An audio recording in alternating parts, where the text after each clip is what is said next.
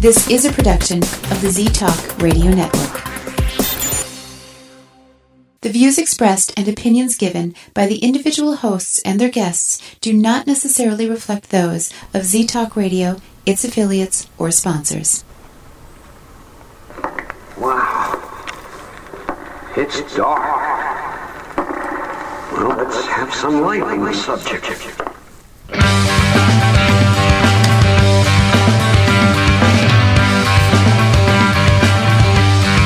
Put on your critical thinking caps and please refrain from hugging. It's time for Dimland Radio with your host, Jim Dr. Dim Fitzsimmons.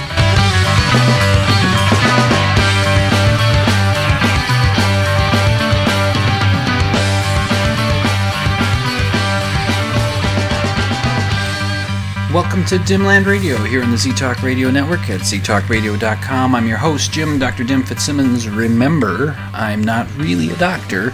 I just play doctor online. Let's see. Going to talk about, Mr. President, because I don't know if I really qualify for being a great political thinker, so I probably should always tread lightly when I talk about politics, because I don't know. What do I know? I'm a cartoonist, right? I was saying that the other night. Just what do I know? I'm a cartoonist, But I have opinions. The big summit took place between President Trump and the ruthless dictator of North Korea, Kim Jong-un, and I was not surprised by the reaction, because even before it happened, I figured, well, let's see. It's probably going to be people that don't like Trump will think that he messed it up, and people who really love Trump will think this was a triumph. And I kind of how it went. It was predictable, but there was quite a build-up before this thing finally happened.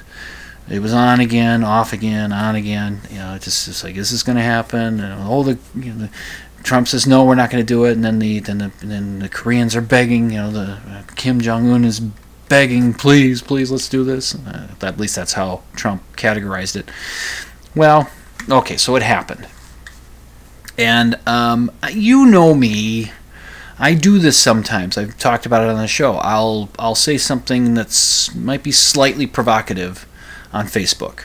Sometimes I start off doing it intentionally to provoke an opinion. Sometimes I didn't intend it to be provocative, but I realized once I posted that, it kind of is. Well, let's see what reaction it gets, so I can get opinions, get people to say what they're thinking, and hopefully I get some intelligent responses, and not just being accused of being a Trump lover or something.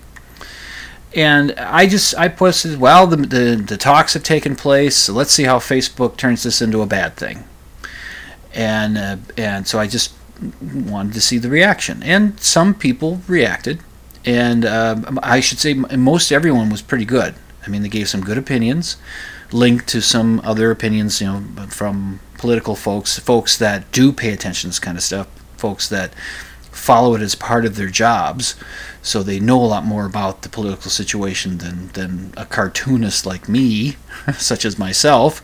I just know what I see going around online, and I try to avoid too much news. It's if you want to think life is better than what the news shows you it being, just stop watching the news. Life isn't as awful as the news seems to paint it to be, because it's always the bad stuff that you're going to hear. Well, anyway, there was one person posted something on.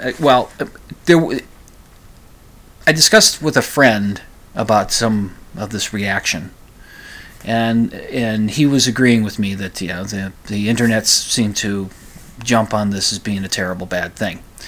And he said he thought the point about Kim Jong-un getting good propaganda out of this that he would be able to bring this back to his people. Look, I'm up there with the big boys, that kind of thing. You see, the American president shakes my hand and stands smiling with me and all that. It's stuff, to show his folks back home what a great world leader he is. And I agreed with my friend, but I thought, the more I thought about it, I said, well, wait a minute, that would have happened anyway. It wouldn't matter how it would have happened. It wouldn't matter who he would have met. Whichever American president he would have met, if it would have been Obama, if it would have been Clinton, if it would have been either of the Bushes, it wouldn't have mattered. He would have gotten whatever publicity out of it that he would get. I mean, even if he was admonished about his, about North Korea's human rights records, even if it wouldn't matter. He would have some propaganda to bring back. So, okay.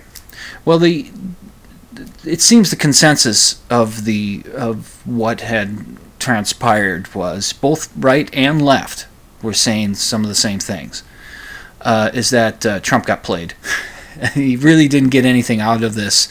North Korea got more out of it than got stuff out of it. Most importantly was the ceasing of war games. As that's how the president put it, the drills that are taking place in South Korea, the American forces armed forces that are there, they're going to stop doing that because Trump said that's provocative, which is he got criticized for saying that because that's what North Korea has been saying for decades. Hey, that's provocative that they're doing that, but so that seems to be the biggest thing that they criticize, that we won't be doing that. It's a sort of a showing, not only showing North Korea that we are keeping ourselves ready in case we need to defend South Korea, but it's also showing South Korea that, and it's showing the other nations around there. It's showing China, it's showing Japan, that we're still engaged in that part of the world, and we're paying attention to what's going on in North Korea. And all that North Korea gave us was to reaffirm their intention to denuclearize the Korean Peninsula, which I learned that the denuclearize is sort of a weasel word. It's not. It doesn't necessarily mean disarm. It's sort of a we'll get to that when it's down the road. It's kind of maybe we'll do it. If the tensions can be lowered to a point where we feel secure here, then we won't need the weapons. It's kind of just hold it in place. And then they've been saying, well, these have been the things that North Korea has been reaffirming since 1992, so that and has done so several times between 1992 and 2018. Which would mean that would encompass the administrations of George H.W. Bush, Bill Clinton, George W. Bush, Barack Obama, and Donald Trump. So, have the other presidents been played? Or is it just Trump? Now, how active of a talk was it? I mean, this was kind of a big deal that they were talking. So, all right, so here's one of the things that was an argument or an opinion that was put to me was a Facebook friend shared a link to a New York Times opinion write-up by Nicholas Kristof. Now, I'm not sure about Nicholas Kristof's political stance. I don't know if he's left, right, or center, where he's at. He works for the New York Times. The New York Times isn't necessarily a bastion of conservative thought. But, I'm willing. They can have good opinions. So I don't know. So I don't know exactly where this guy falls. The same Facebook friend did find an opinion piece written by someone who is a known conservative. I'm not going to deal with that one here, but because it says virtually the same thing that this one says by Nicholas Kristof. And I'm going to read you when a lot of times when somebody posts a link to an article, I'll even do this myself. They'll pull a quote out of the article, and they'll put it into the comment when they post the link. And it's just kind of a common thing to do. Sort of like, here's a part from the piece that I'm linking you to that really encapsulates what I'm thinking, or the point I'm trying to make here by sharing this article. And so the person who posted it on my Facebook comment, he included these two paragraphs which occur early in the article, and I'm quoting from the article. Kim forced the American president, through his nuclear and missile tests, to accept North Korea as a nuclear equal, to provide security guarantees to North Korea, and to cancel war games with South Korea, so that the North has protested for decades. In exchange for these concessions, Trump seems to have won astonishingly little. In a joint statement, Kim merely reaffirmed the same commitment to denuclearization of the Korean Peninsula that North Korea has repeatedly made since 1992. And so using that's like, see, didn't get anything, didn't get anywhere. And he's got this propaganda now, which I say, well, if this summit had taken place with Bill Clinton, with George W. Bush, with Barack Obama, he's still, or if Hillary Clinton had become president, and this summit had taken place with any of them, he still would have had some propaganda mileage out of this. He would still have gotten something. So I'm not sure that's the greatest argument there. But there's something, I read that entire opinion piece, which I'll link to in the show notes at dimland.com. You go to dimland.com and you click on the blog option, and you'll find the show notes for each week's show. And and I have links and all kinds of stuff that in there, so that you can check up where I'm getting my information from. And so I'll link to this article so you can read the whole thing. But there's something that I wanted to include in this, in wrapping this up, that didn't get mentioned too much in the little comments to my statement, my provocative statement about how is Facebook going to turn this meeting into a bad thing. They skipped this last paragraph, or they don't use this last paragraph that Nicholas Kristof wrote, and I quote: "Whatever our politics, we should all want Trump to succeed in reducing tensions on the Korean Peninsula, and it's good to see that Trump now supports engagement rather than military options. There will be further negotiations, and these may actually freeze plutonium production and destroy missiles. But at least in the first round, Trump seems to have been snookered." Or snookered, that's how you're supposed to say it, really.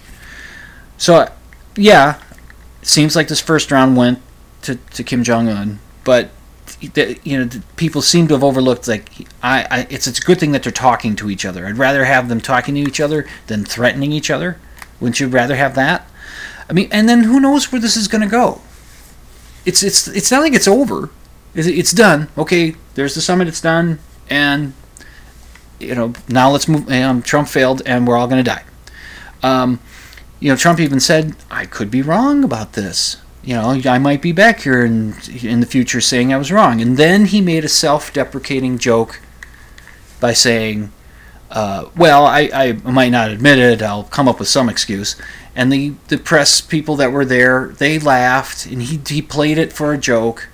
And some of the Facebook folks just couldn't say, "Well, why? You're joking about being dishonest." And all that. Like, come on, cut the guy just the tiniest bit of slack.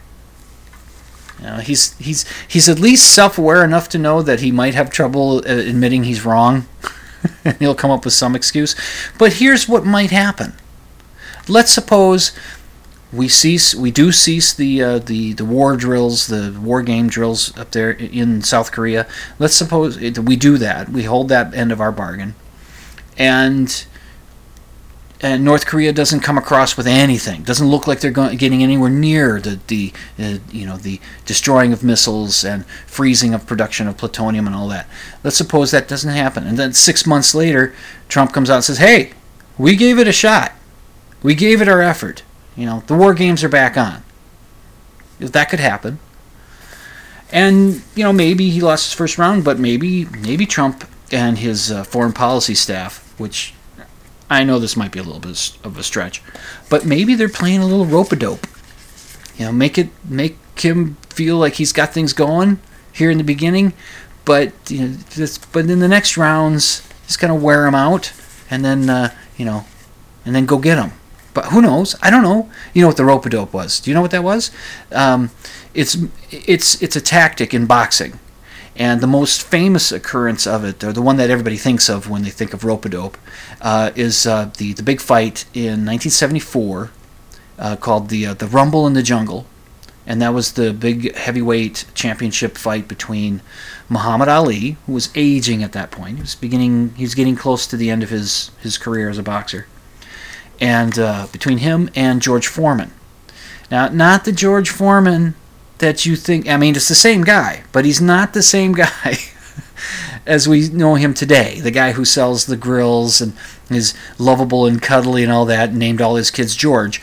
And he's a different. Back then, he was a very menacing, very intimidating a boxer. I mean, the man was a force, and the popular thought was that Ali, I guess due to his age, and Foreman due to his powerful punches, being probably more powerful than what Ali had been facing up till then, or hadn't faced in a long time, they were thinking that that Foreman was.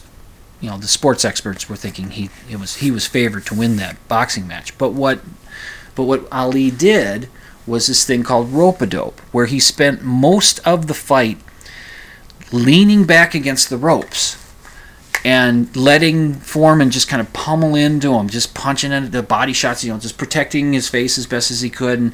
And then Ali would throw some punches here and there, but for the most part, he would just lean back on the ropes. And that would do a couple of things. One, leaning back on the ropes, the ropes take some of the pressure of the punishment that is being doled out by the punches. It takes some of that away. If you're just standing free away from the ropes and you're just standing and taking the punches, then your body is taking all the brunt of them, where the ropes ease them up a little bit. Doesn't mean that you're not getting a beating, it just means it's not as bad. And apparently, as the fight was going on, Ali was getting some shots in on Foreman, so Foreman's face was getting a bit puffy because he was getting Ali was still a good boxer, so he was getting in some shots, and but Ali was also taunting Foreman. He was just really getting him worked up. He was just talking to, like, is that all you got? That kind of stuff. Or probably a lot more poetic than that, but because Ali was, he was a good speaker, and he spoke real good, and he was getting Foreman riled up, so just to get him more energy, put out and fight harder and put out more energy and tire him out. So I guess it was in the 8th round where Foreman was getting, he was losing some of the power in his punches. He was getting a little tired, and Ali knew that was coming, so that's when he made his move, and he put in some good combinations. And that's the thing, it's just reading about the fight, and I was learning that, I'm not a big expert on boxing, but I was learning about how good boxers, champion boxers, they don't just punch better or defend better than other average boxers. It's just they strategize their fights better. They set a certain number of punches heading a certain number of right punches just to set up a left, just to get the face, his opponent's face in just the right position so that bam, he can come along with the left or come along with the right or whatever. That's how they do these kind of things, and apparently that's what Ali was doing with Foreman, and just put him down and got and he got the KO. I guess Foreman was getting back to his feet as the referee counted him out, which is legal. He wasn't quite up yet, and got to the count of 10 and called the fight, and so Ali was the champion by knockout. But this I learned about the fight. I didn't know this. At that point in the fight, the judges, they have 3 judges at the fights, and they score points for punches, and they take points away from illegal punches, and they score the fight. And all three judges had Ali winning the fight. So if it had ended at that point, Ali would have won by the judgment of the boxing judges. But I didn't know that. I thought he was losing big time, and he was just waiting to tire him out so he could get a knockout. But no, so that's how it went. That's the rumble in the jungle, and who knows? Maybe this thing is a little rope-a-dope with North Korea, but I doubt it. I think that I heard this Nicholas Kristof on a podcast by the New York Times called The Daily. And my friend Dave said I should check it out because I was talking to him about this. And he said, oh, that's what this... I bet you that's the same guy. The column I was talking about, he was talking about listening to the guy talk about it on this podcast. It's a little 20-minute podcast. And he said in there that he says it feels a lot better now, 6 months after hearing the president say, fire and fury, like the world has never known. I don't know if that was 6 months ago, but the tensions were very high then. We feel that the threat of military action is much lower at this point because there's some talking going on. So who knows? Who knows what the future will bring? Difficult to see the future is. But right now I do know that I have to head to a break. And you are listening to Dimland Radio on the Z-Talk Radio Network at ztalkradio.com. I'm your host, Jim Dr. Dim Fitzsimmons. I'm going to take just a little break here, and I shall return.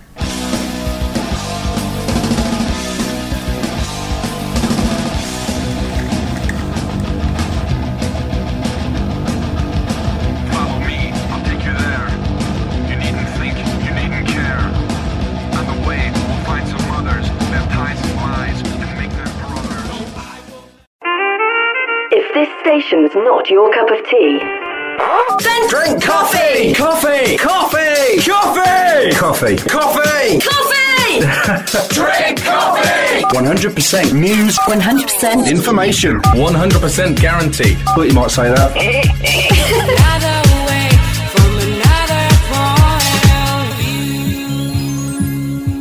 You're listening to Z-Talk Radio Network.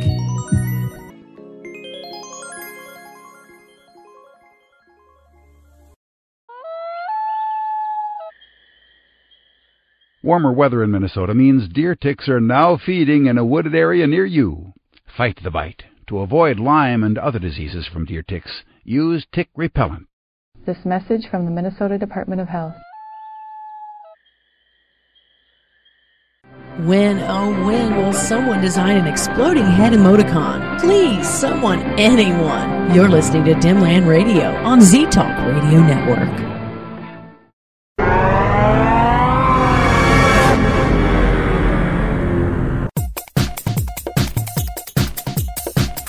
Your assignment is to listen to The Buzz on Monday nights from 8 to 10 p.m. Central on ztalkradio.com. This message will self-destruct.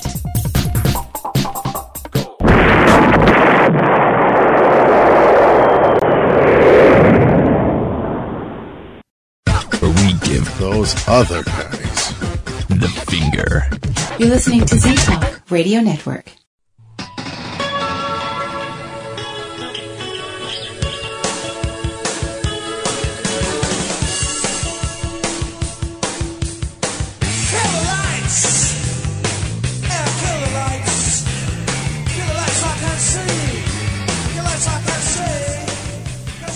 And welcome back to Dimland Radio on the Z-Talk Radio Network at ztalkradio.com. I'm your host, Jim Dr. Dim Fitzsimmons. One last thing about the summit talk. Somebody, I think it was the same person that gave me the New York Times bit and the other article from the conservative fellow that was upset with Trump. He also posted in there a video clip, a montage put together of Fox News presenters, which had Sean Hannity, of course, and it had the Fox and Friends morning people, and it had the usual suspects. And it was a montage of a then and now, and I love these. because it's so indicative of how well, I guess tribal human beings can be. How we can be just like, it's our guy's good, your guy's bad, that kind of thing. And how when our guy does it, it's good. When your guy does it, it's bad, that kind of thing. And the way that, people will justify it in their minds and how they, the cognitive dissonance that they have to be dealing with, it's fun to watch. And it doesn't just happen with Fox News. It happens on all kinds of other outlets when people have opinions on politics and that. They find ways to, when my guy did it, it was okay, but, your guy's doing it. Okay, so here's the thing. They show this clip, or this montage with all these clips, and it starts out with President Obama, or maybe then candidate Obama, or whatever, I can't remember, but was saying that he'd be willing to meet with Kim Jong-un, the leader of North Korea, be willing to meet with these people.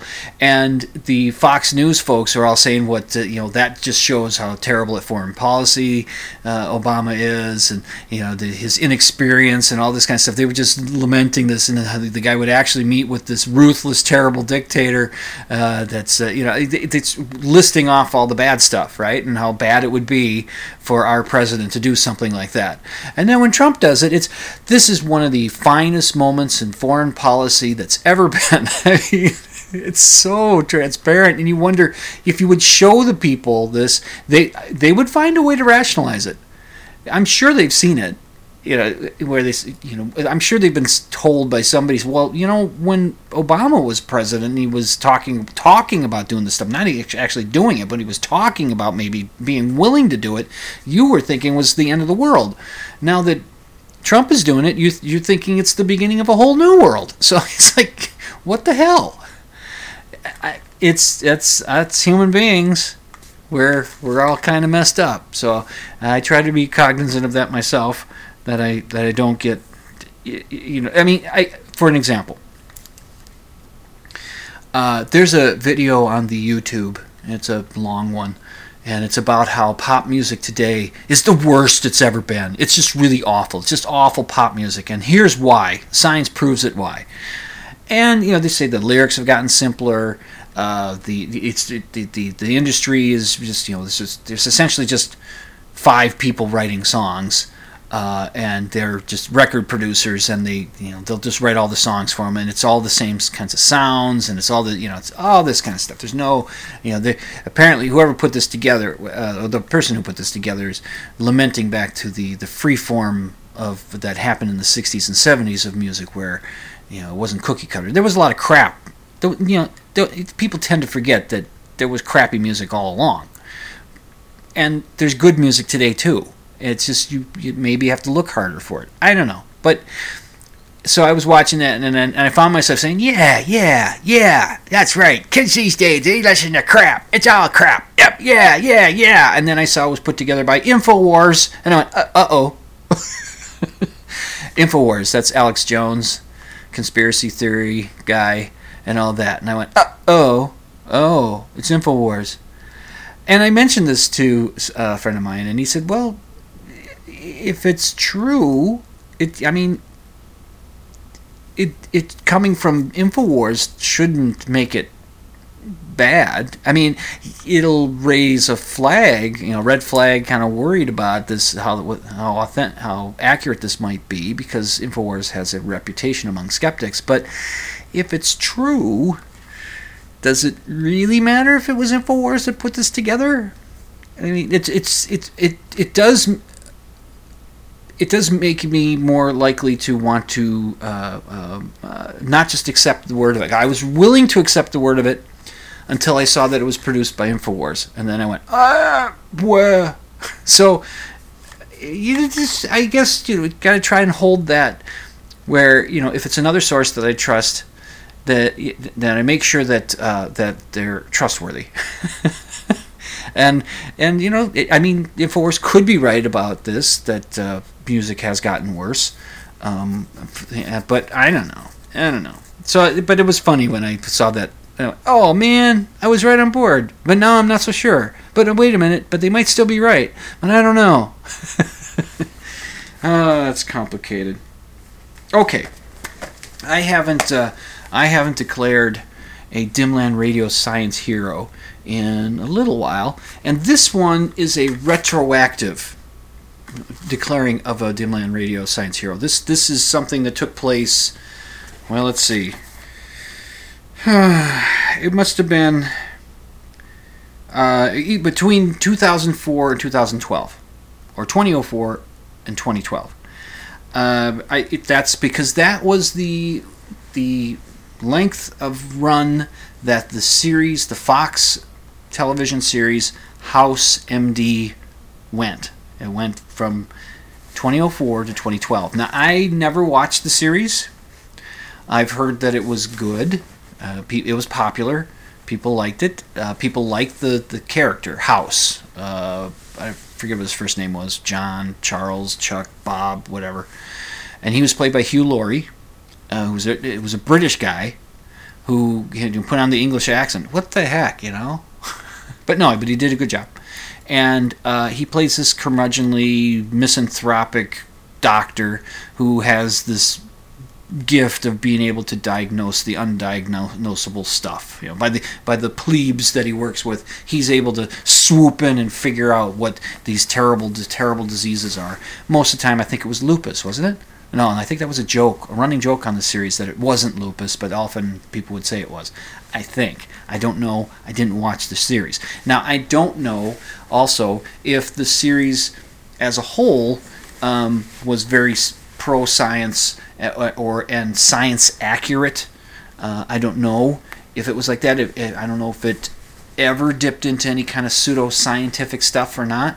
But I do know that there was an exchange on the show between Dr. House and a young mother who brought in her, I would say the child was not quite up to toddler yet, but older than a year, probably. A little chubby little baby, a little older baby, but not, and just a chubby little thing, and very happy, just a happy baby sitting on Mom's lap. Mom was concerned. I'm setting up the scene.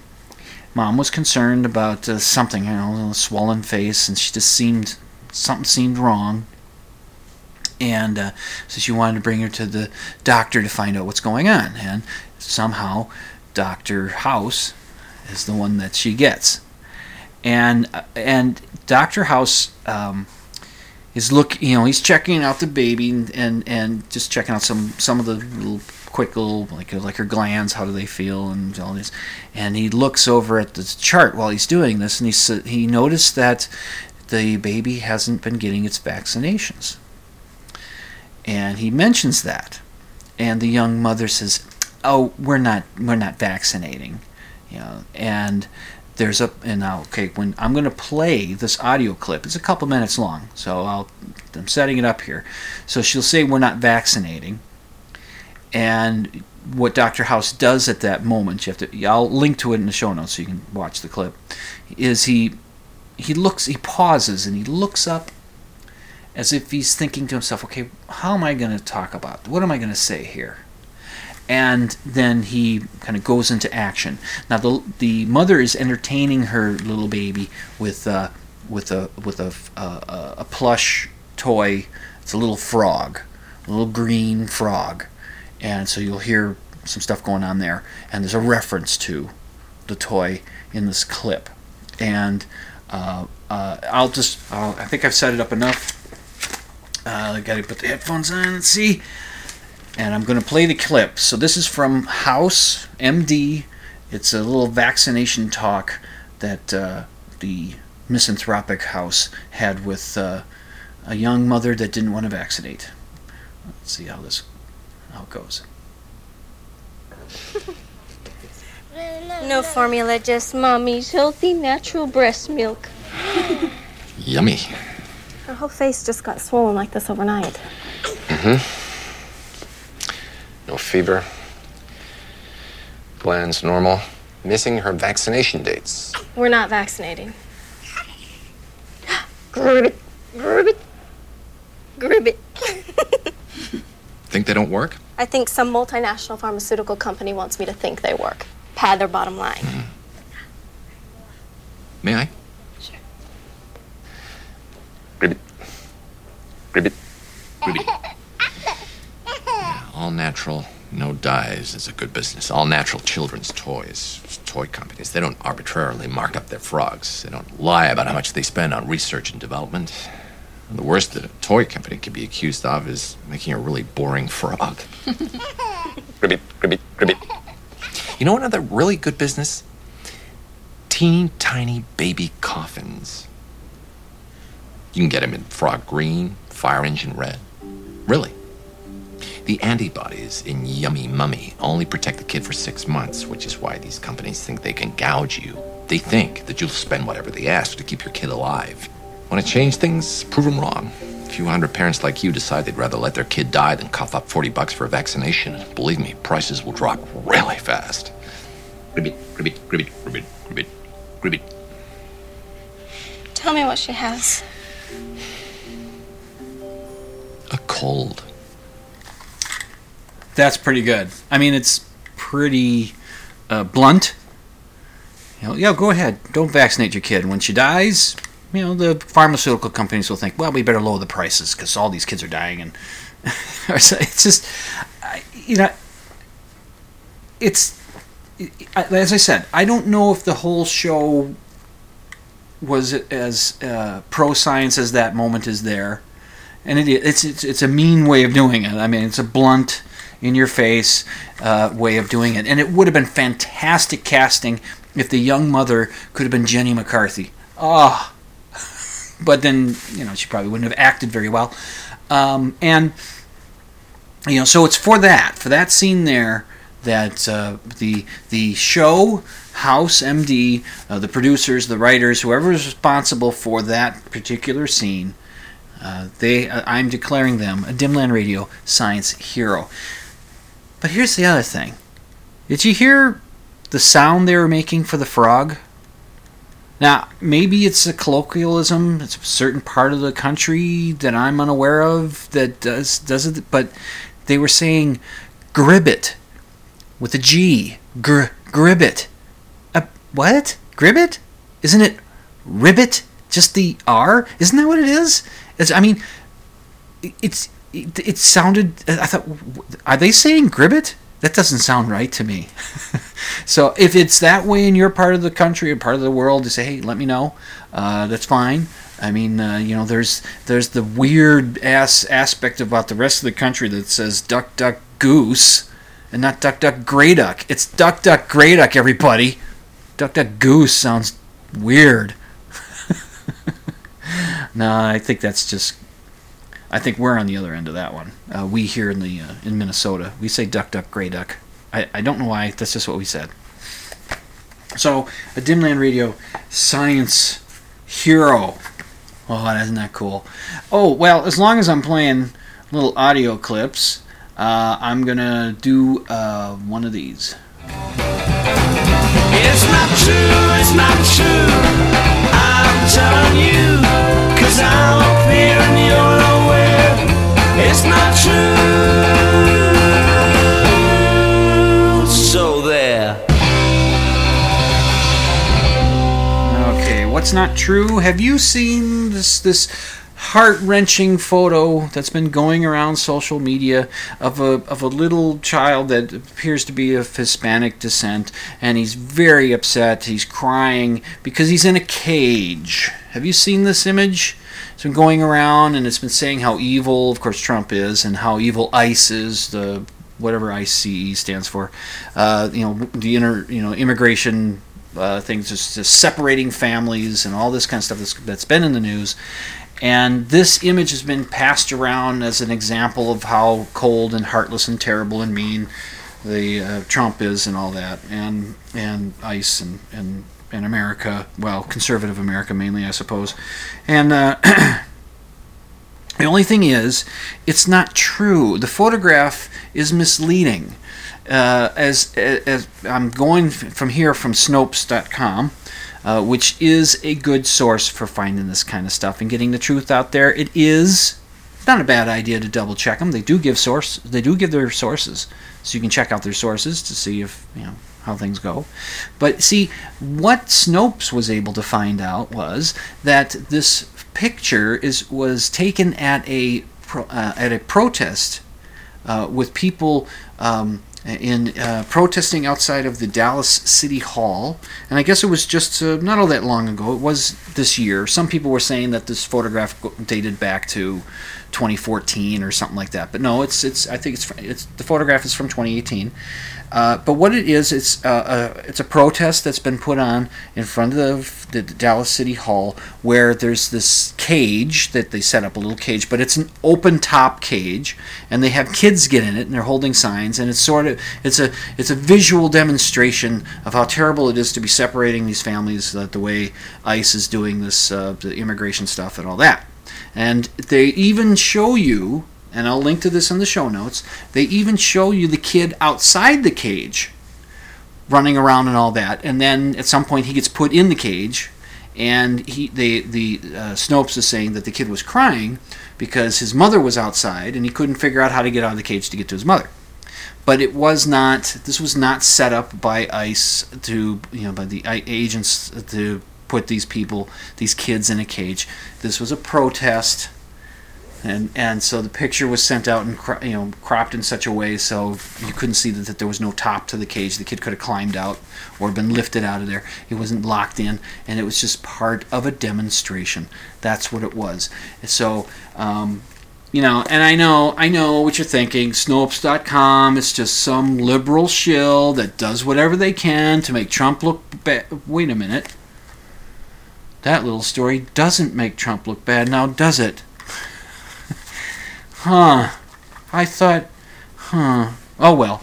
So the kid in the cage crying as being part of this evil ICE and Trump and all that, separating immigrants, children from their parents. That picture going around, it's not true. It's not true, it's not true. I'm telling you, 'cause I'm up here and you're nowhere. It's not true.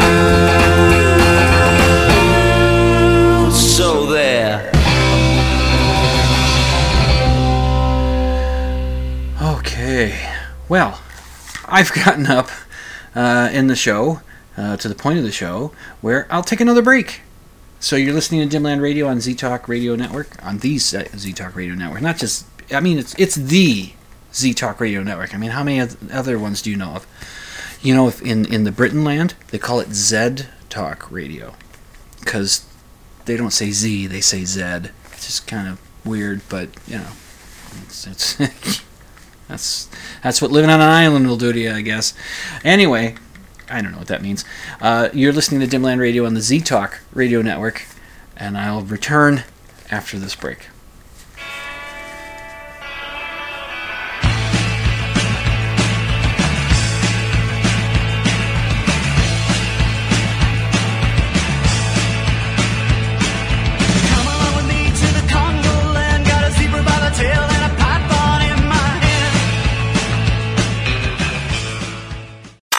Station identification. You're listening to Z-Talk Radio Network.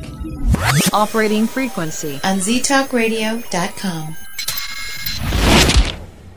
Do you believe in ghosts? Do you think Bigfoot is real? Do you suspect that your neighbor is really Val Tor, leader of the lizard people of Bendar 3? Well, Dr. Dim doesn't, and he'll tell you why when you tune in to Dimland Radio Saturday nights, 11 Central, midnight Eastern on Z-Talk Radio Network. It's an hour of science promotion, pop culture rants, personal observation, and of course, skepticism.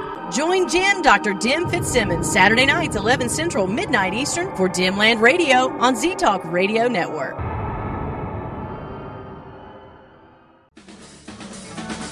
Don't just take my word for it, but you are listening to Dimland Radio on Z-Talk Radio Network.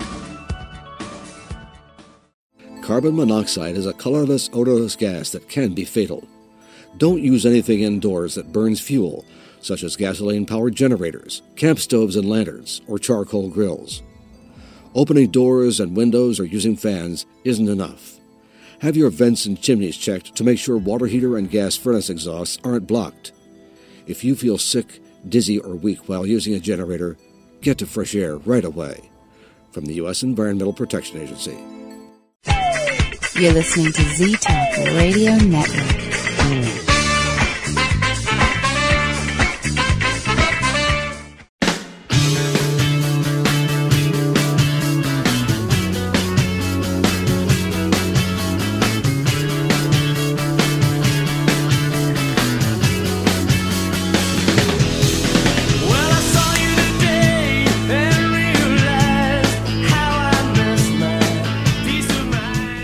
And you're back on Z-Talk Radio, and the show is Dimland Radio. Let's see, I just let the cat on the porch. Boy, with a few seconds to spare before going back on the air here, I had to let the cat on the porch, which I didn't have to tell you, I just felt like it, so there you go. Let's see. Well. Finding Bigfoot, the, I guess, wildly popular cable TV science program, has wrapped it up after 100 episodes of not finding Bigfoot. They never did find it. I only watched one show, but as I understand the way this thing would go is that there's this investigative team, which did include a scientist, a biologist, I believe, field biologist.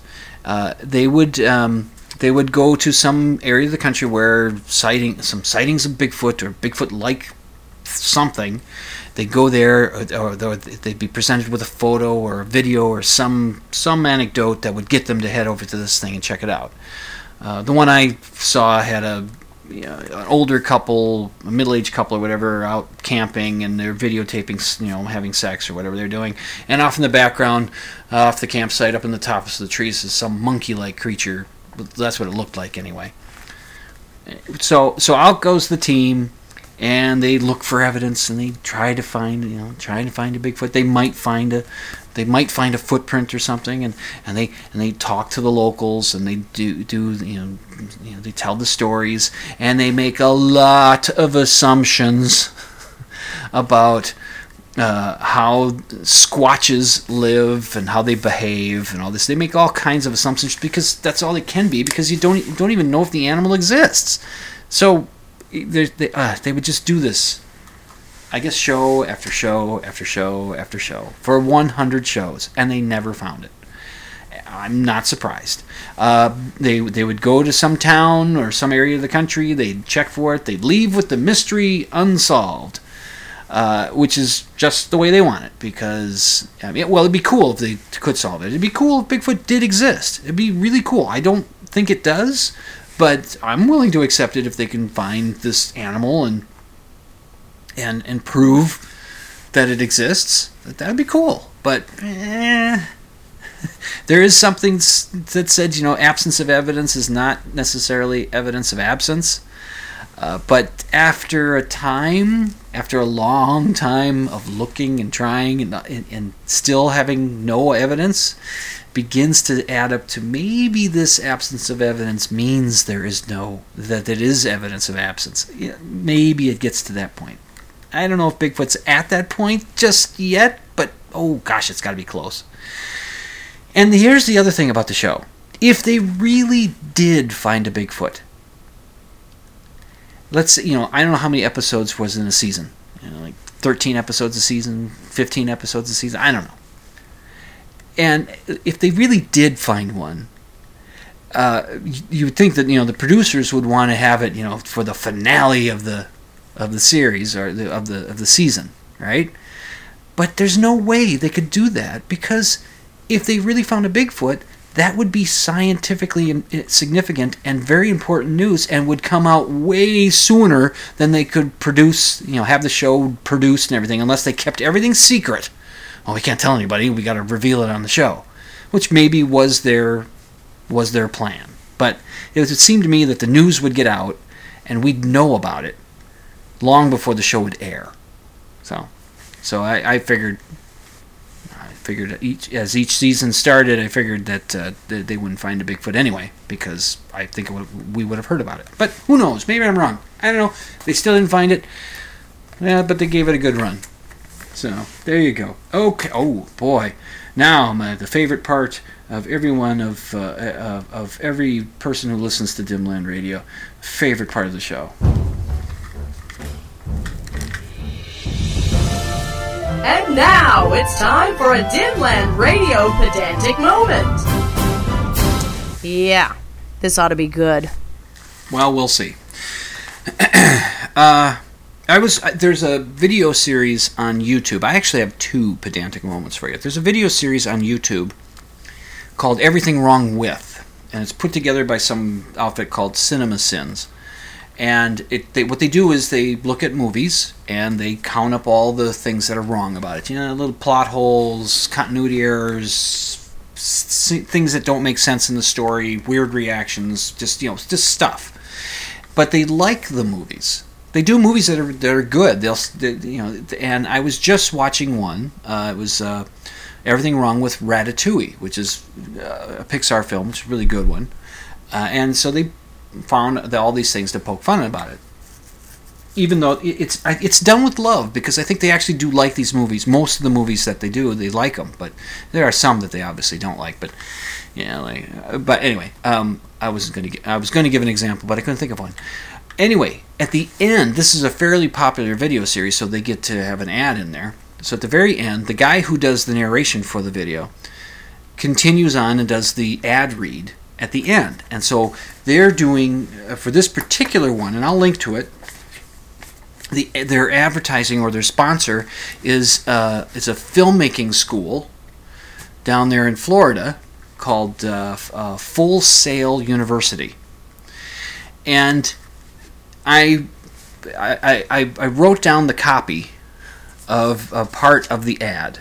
Now, what I'll read to you is not edited within it. I mean, everything I read is straight from the ad. There's a little bit they say before it, there's a bit they say after it, but the pedantic moment takes place within this segment that I pull here. So I didn't take, this is word for word what was said in the ad. I didn't take anything out, I didn't add anything. What you see in the images you see students working on movie sets. You see them setting up dolly tracks. You see them working with the crane that what do they call that for the camera? And they're working with actors. And you see some shots where they're in a classroom, but you see them out working in the field. Okay, working in the biz. Okay, here's the copy. At Full Sail, you'll not only gain knowledge and hands-on experience, but you'll also connect with other students and successful grads. Full Sail is committed to hands-on education. That means going beyond sitting in a classroom and flipping through a textbook. It means putting yourself in real-world scenarios, because that's how you learn the skills you'll actually use on the job. You can study online or attend their sunny California campus. Did you catch what I'd be pedantic about in there? They just spent all that time telling you you're going to get hands-on experience. It means going beyond the classroom and flipping through a textbook. You're going to get hands-on experience, real-world experience. You can study online or attend their Florida campus, sunny Florida campus. Obviously, there's going to be some classroom time at the sunny Florida campus, but how do you get the hands-on experience by working online? I mean, sure, you're not sitting in a classroom. You can be in a Starbucks, getting your, 1 million times mocha thing while you're getting a tattoo. It's a callback to an earlier show. And be doing, you're studying this. You could do that there at a Starbucks or in your kitchen. I guess that's not necessarily a classroom, right? So you're beyond the classroom there, and you could be flipping, scrolling through pages on the computer and not flipping through a textbook. But how are you getting the hands-on experience? Studying online. There must be something they do. They must hook you up with some film company. I mentioned this at the Minnesota Skeptics meetup, and somebody there mentioned that. Oh yeah, so that they'll get you to pay, because you got to pay for the school, to work on a movie set. So they'll get people to do the work. You'll get to be a PA, a production assistant, but you'll pay for the privilege. So, but anyway, I don't know how you can get hands-on experience by studying online. I'm just curious. Now I have a second pedantic moment. This one's a little more in-depth. A Facebook friend, I think, created this and posted it. And it's just as a curiosity to get people to give their answers, whatever they might be. What he wrote is this: yeah, we all know what Mary Poppins is into, but what are a few of your favorite things? Now here's the thing. He used a picture and the text. If I got the impression that he made it himself. The picture is of Julie Andrews, who did play Mary Poppins. She is in an alpine meadow. You can see the mountains behind her. You can see the lovely little yellow flowers at her feet. She's spinning around. She's got her arms outstretched and she's spinning. Her dress is kind of billowing as she's doing the spinning. I mean, she's telling us how the hills are alive with the sound of music, that's what this picture's from. The Sound of Music, in which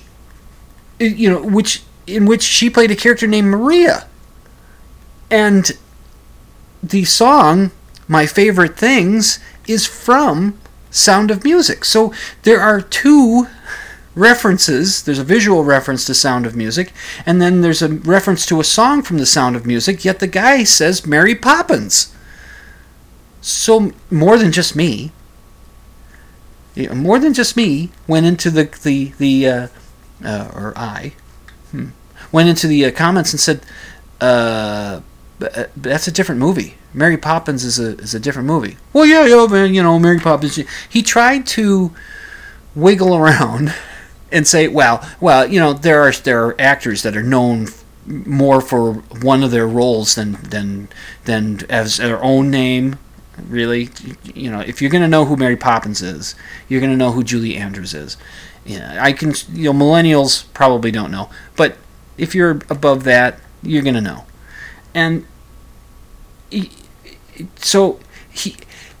I just said, well, you should have either said Maria or Julie Andrews, because either would work. I wouldn't be pedantic on using Julie Andrews because she's a singer as well. She would, as well as an actor, and she would be, put on concerts. And I'm certain she sang My Favorite Things: raindrops on roses and whiskers on kittens, something or other, and warm woolen mittens, blah dee dee blue blue blue blee lee lee lee.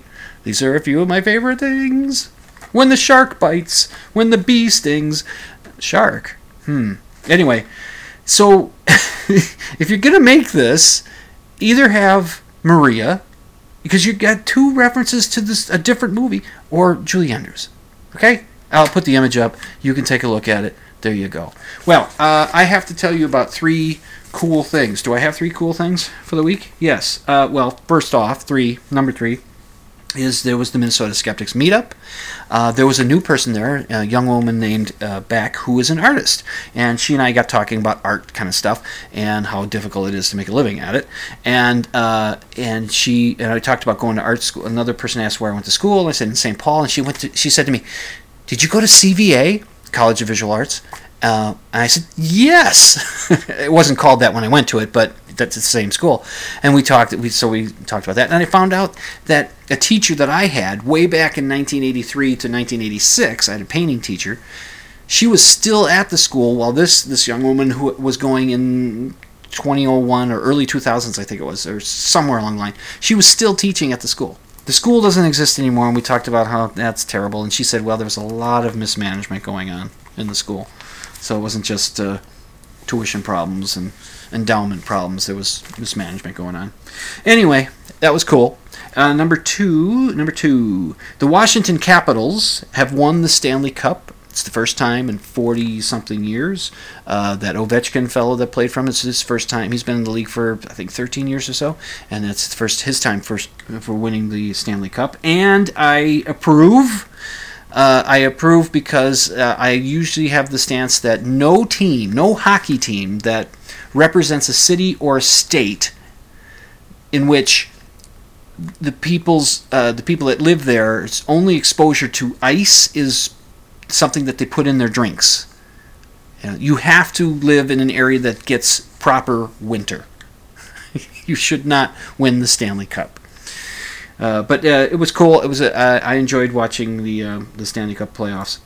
It was a lot of fun. So and I got to thank my friend Michael for helping me have the opportunity to watch as many games as I did. And number one, the number one cool thing I saw this week was somebody had put together, and I'll link to it on the show notes at dimland.com. Click on the blog option. It's a picture of a basketball. And they're using a camera with a lens that can really get really close to the surface of the basketball. That can really look at it and really shrink. You know, it's like we're shrinking down to teeny, tiny, and standing on the surface of a basketball. It just really gives you that perspective. And from that perspective, the basketball looks flat. It's a flat skip-ball. Somebody came up with that. I didn't. Somebody did. So that was so cool. I mean, you can show that to a flat earther. See, you know, it's your size in relation to the globe that you're standing on that makes it look flat. Okay? You know, if you were proportionately the size you are to a basketball, if you were that proportionate size to the Earth, you would see it's a globe. And you could hold it in your hands. Oh, you could do that. But if you get small enough, it looks flat. And a flat earther probably still wouldn't accept it. So what are you going to do?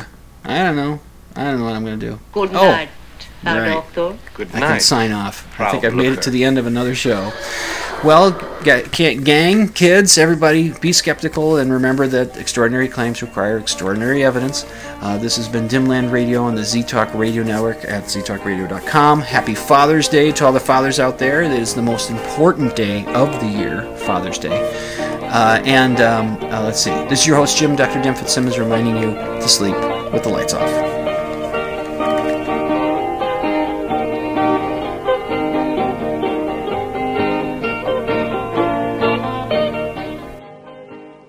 You can check out my show notes at dimland.com. Just click on the blog option, and you can email your questions and comments to Dr. Dim at dimland.com. That's DRDIM at dimland.com. And the opening theme song, Ram, is by Theolius and is used with permission.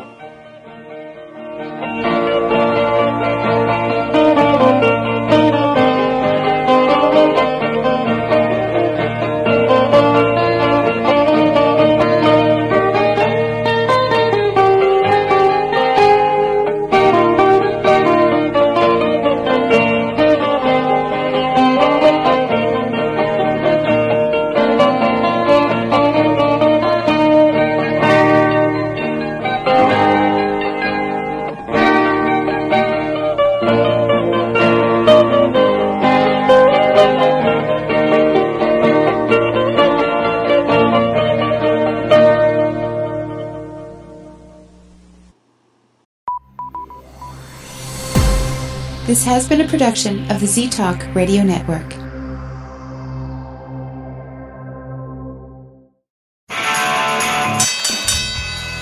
And now, a message to our competitors. Thanks for tuning us in.